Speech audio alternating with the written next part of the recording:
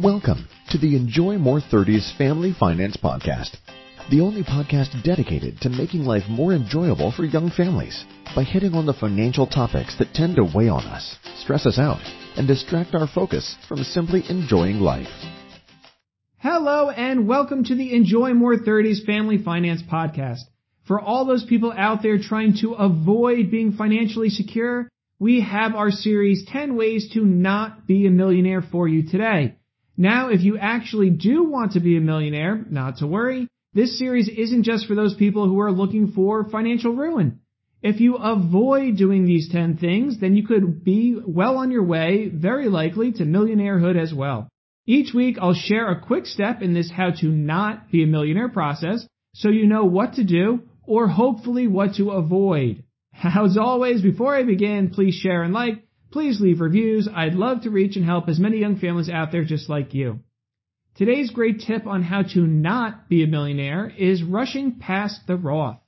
Roth retirement accounts, whether that be a Roth IRA, which would be a retirement account that you set up on your own, or a Roth 401k, which would be a retirement account you set up through work, all grow completely tax-free.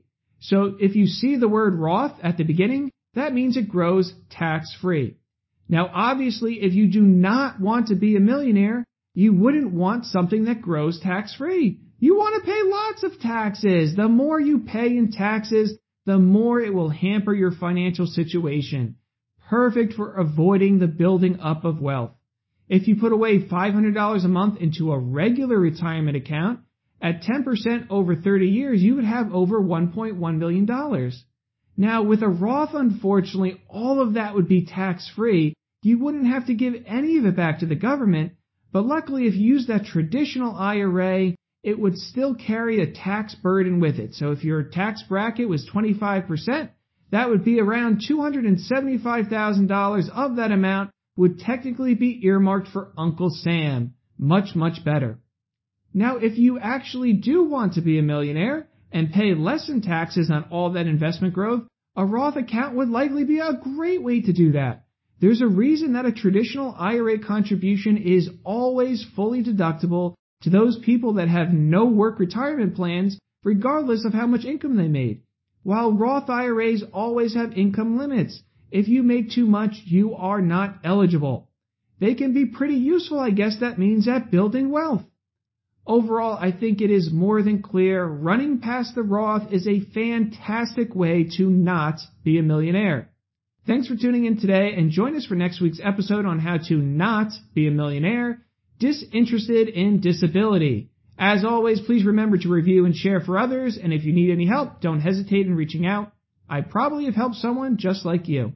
Until next week, thanks for joining me today, and I look forward to connecting with you again soon. The conversations on this show are Joe's opinions and provided for general information purposes only. They do not constitute accounting, legal, tax, or other professional advice for your specific situation. You should always seek appropriate advice from a financial advisor, accountant, lawyer, or other professional before acting upon any content or information found here first.